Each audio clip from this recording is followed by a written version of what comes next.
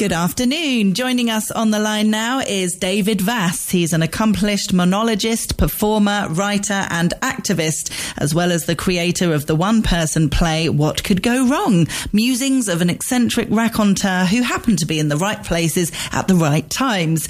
During his years behind the scenes in show business, he was a road manager, technical director and/or lighting and sound designer for 200 plus clients, including over 50 Oscar, Emmy, Grammy, Golden Globe and Tony Award winning legends and celebrities. In his new book, Liar, Alleged, A Tell-All, Celebrities, Sex and All the Rest, he talks about the fascinating world of the 60s and 70s New York City showbiz scene and talks about what it was like to be an openly gay man at a pivotal time in America's history. Welcome to the show, David. I am most indeed here, yes. Thank you, Hannah. No problem. Thank you. Thank you for joining us. So, wow, lots to talk about with you, lots to ask you about. Why did you decide you wanted to write this book, first of all?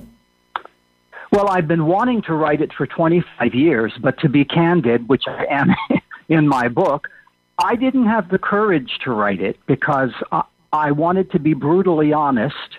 And honest memoirs, I discovered, don't do as well as dishonest ones.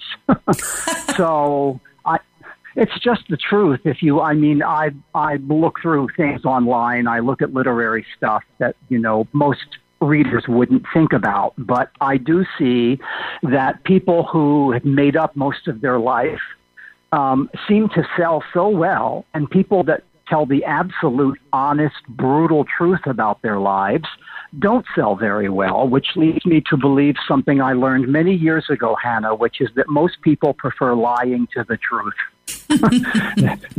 That's been my experience. And as a person with an addictive personality for my whole life, lying was one of my addictions. So if I'd written this book 25 years ago, it would probably have been an instant bestseller.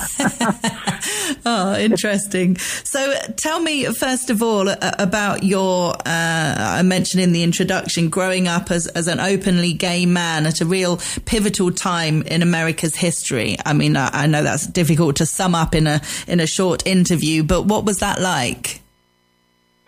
Hannah, in the 50s, when I was born in 1950, so I just always knew that I was gay. It was never an issue. And coming from a dysfunctional family and being 11 years younger than all of my brothers and sisters, they were all too busy trying to get out of a dysfunctional, abusive house to pay any attention to me. So no one realized that I was gay except me. So literally my first week in school, I went up to a teacher and said, "Hey, I'm gay." And the teacher, because gay was not a word that was used a lot in those days, in those times you were a deviant or a homosexual or worse. And she said, "Oh, I'm glad you're happy. We're glad you're here too." And I said, No, I'm not that kind of gay. I'm a homosexual." Well, you would have thought that I dropped a brick on her head. And off I went to the principal's office, where I was told that I needed to be treated in a very special way because no one had ever come out in second grade before in the 50s. So moving ahead to when I developed what I call in my book the pubic hair years, because I told my mother I was gay, and she said, my mom, God bless her, was an alcoholic and also with an addictive personality. And she said to me, "David, you can't know what you are until you have pubic hair. So let's just put this conversation off." Gosh. Well, I got pubic hair. So I said, "Okay, I'm still gay." So she took me to a psychiatrist because if a psychiatrist could confirm that I was gay, and we could get one for free because we were that poor, and so poor people can get free things sometimes. So he said, "Yep, your son has a lot of problems, but being gay isn't one of them." So she said, "Okay, then we have to find you a boyfriend." So fast forwarding to your question is the only people I could find who were gay were stereotypical gay. They were either butches or femmes or perceived themselves to be tops or bottoms. They all played stereotypical roles.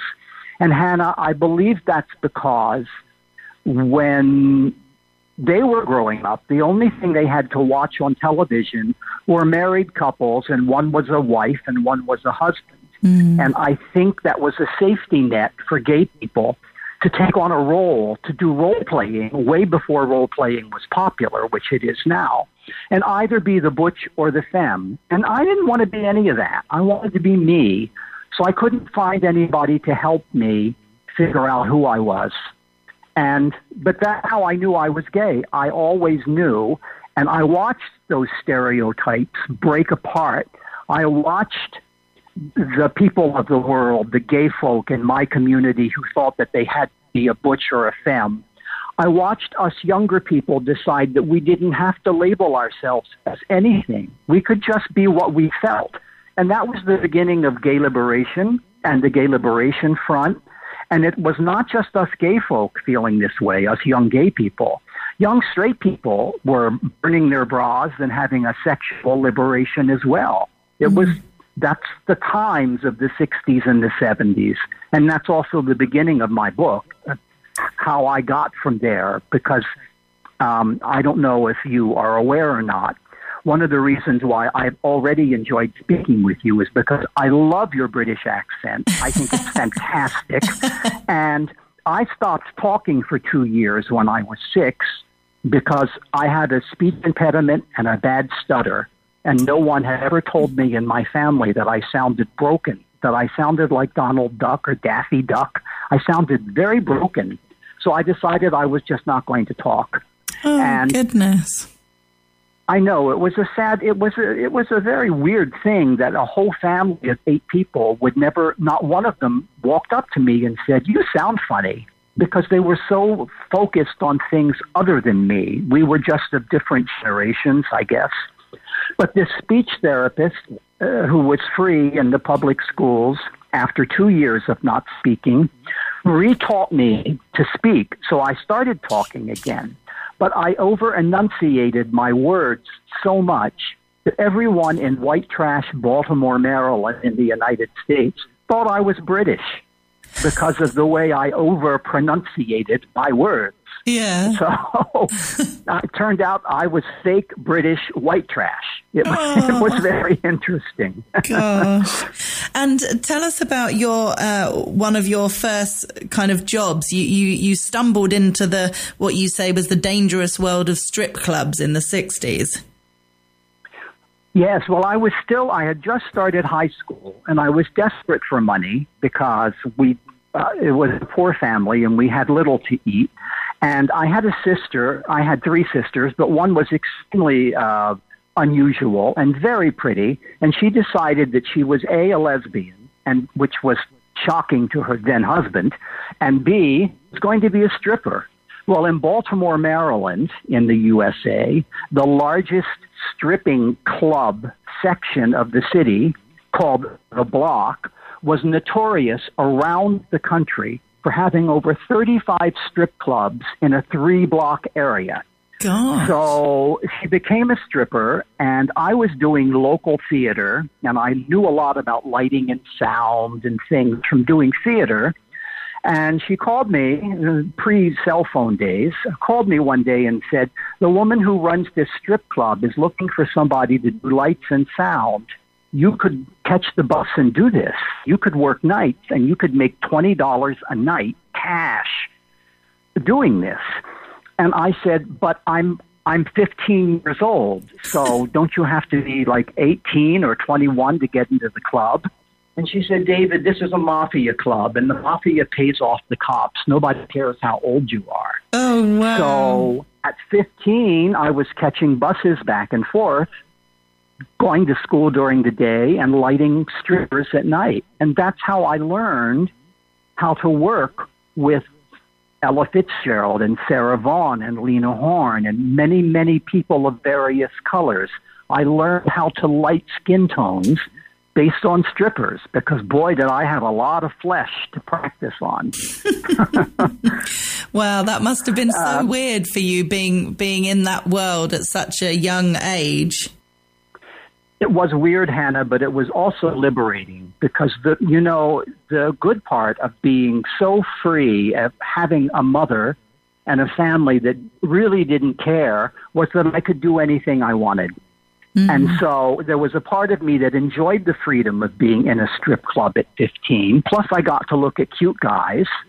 And plus, the strippers all loved me because I was no threat to them. I wasn't trying to, do anything untowards with them. And the only challenge to that job was coming home on the bus late at night. I would be waiting at the bus stop, and cops would pull up and say, "What are you doing this late at night on the streets?" Because obviously I looked my age of 15. And I ended up in the back seat of police cars doing sexual acts for cops because they demanded that I do so. And that part wasn't so pleasant. But there was nothing I could do about it. A 15-year-old boy in those days couldn't go to the police station and accuse a cop of, demanding a sexual act because nobody would have believed me. Mm. And I would have probably been put in juvenile detention centers for working in a adults-only club at 15 years of age. Yeah. So that was the down part of strip clubs, but it led me to show business. It led me to Betty Davis and Sarah Vaughan and Frank Sinatra and Tony Bennett and all of these people that I outline in my book, Liar Alleged. And some of their fan clubs, Hannah, are quite upset with me because I don't say nice things about some of them because some of them just weren't nice. Oh, really? So who wasn't nice? Frank Sinatra was a total jerk to me. And when I was working with Peggy Lee, she said to me, "You should never work with Frank Sinatra." And I said, "Why?"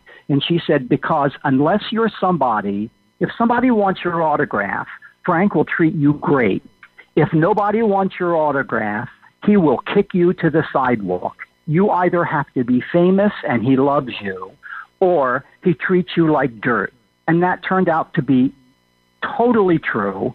And Sarah Vaughan told me the same thing, as did Nancy Wilson, a wonderful jazz singer, who refused to work with him because, as she said to me, "I don't work with drunks and I don't work with lazy singers." Because at some point in Frank's career, Hannah, he had lost his voice. He was an alcoholic. He wasn't doing well. His pipes or his chops, slang for his vocal abilities, was not good. So he would make a lot of jokes on stage. He would change lyrics. He would use really good composers and arrangers to cover how bad his voice was. And then he would take a Sammy Davis Jr. or a Tony Bennett or a Perry Como or one of the elder men singers to sing so he didn't have to sing so much. And he'd always put a woman in the middle. Sometimes it was Judy Garland, who was also down on her luck. A few times it was Peggy Lee.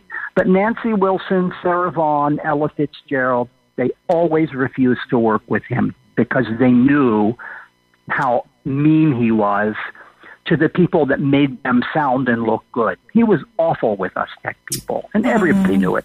Oh, that's horrible. He wasn't the only one by far, but probably he was the most famous one. But the majority of the people that I worked with were really fabulous. I have some wonderful stories in my book about them. Can you tell us a quick one, a nice one? Well, a nice one was, there was a jazz singer whose name was Anita O'Day, who was one of the most controversial and out there progressive jazz singers of her time. She was considered a better singer than Ella Fitzgerald or Sarah Vaughan because of the way she approached her work. And she became a second mother to me. And one of my addictions was, well, I had every addiction you could imagine: alcohol, drugs, sex, you name it. I tried it. And she was the one who got me straightened out a little bit. Most of this was by phone when I wasn't working with her as her technical director. And at one point I was considering heroin. And she was a heroin addict for 16 years. And she said to me on the phone, she said, "David, you would make a crappy heroin addict. You will not last a week as a heroin addict. You don't have the right kind of personality. You overdo everything. You'd be dead in a week. I know how many addictions you have. Don't do heroin. The rest of them probably won't kill you. Heroin, you're going to be dead in a week. Listen to me. I've been there." because Anita O'Day died legally 3 times and was brought back to life. Oh, my goodness. So that made sense to me. I thought, okay, if somebody who's died 3 times tells me not to do heroin, maybe I really shouldn't do heroin. That sounds like good advice. Taking tough love to the extreme, yes? Yeah, absolutely. So do you feel it was quite cathartic then for you to eventually write this book and remember all the stories and write it all down? You kept a diary for many years, didn't you? I kept over 70 diaries, and it started when I stopped talking. I wanted to express myself, but because of my speech impediment, I didn't. So I started writing everything down. But we were so poor, I had no paper to write things on. So I would go out and steal books and steal diaries from 5 and dime stores, from pharmacies, and write in those. And I ended up having 70 of them, and that's what structured this book, are all of the diaries that I kept my whole life. I'm so glad that I was able to keep them, and I do have good long-term memory. So this was a very cathartic thing for me to do because I'm off all of my addictions for some years now. I'm in a stable relationship. I created a corporate job for myself, and I came out the other end of the wormhole, which so many people in show business don't. So many of them just don't make it to where I made it. I got over my addictions. I got over my lack of self-worth. I'm celebrating the 46th year of my relationship with my husband, Paul, as a matter of fact. Congratulations. That's wonderful. Thank you. I don't know a single celebrity that was with anybody that long, to be honest with you. No, exactly. There were, people think strippers were tough. And I spent time, working with the mafia as a money mule, because in those days, basically the record industry, the radio industry, and concerts, all of the box office money went to the mafia. It was a way that they had to launder money.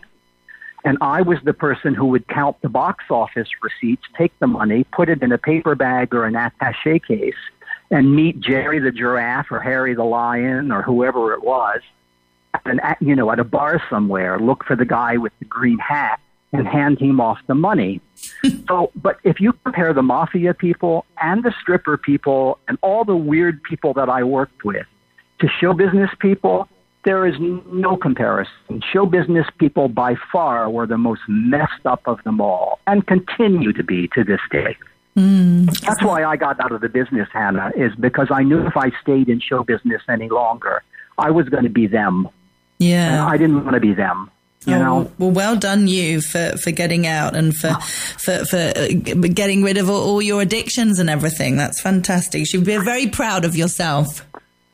I am proud of myself, Hannah, and I'm really proud of my book, Liar Alleged, because aside from the fact that it's funny and it's all the ridiculous things that happened to me, dressing up in drag and robbing my mother thinking she wouldn't recognize me, and all my weird David moments, at the base of this book, there's a cautionary tale to young people who have addictive personalities or the LGBTQ plus community that doesn't realize how hard people of my generation fought to be able to give them the freedoms that they can celebrate with now, which sadly, at least in the United States, are under attack again. So we've almost made a circle. I'm not particularly feeling positive about the future politically for us gay folk in this country. Things have taken a turn for the worse. That's a shame. This book might help people realize that. This book is all about First Amendment rights. Well, it's a fabulous book. It's available on our website, TRE.radio. If people want to get a copy from there, it's called Liar Alleged, and it's by David Vass, who we've been chatting with today. David, thank you so much for joining us. Lovely to chat with you. Hannah, thank you very much for your time, and I hope you have a fabulous festive season, as they say. Thank you, and you. Okay, thanks a lot.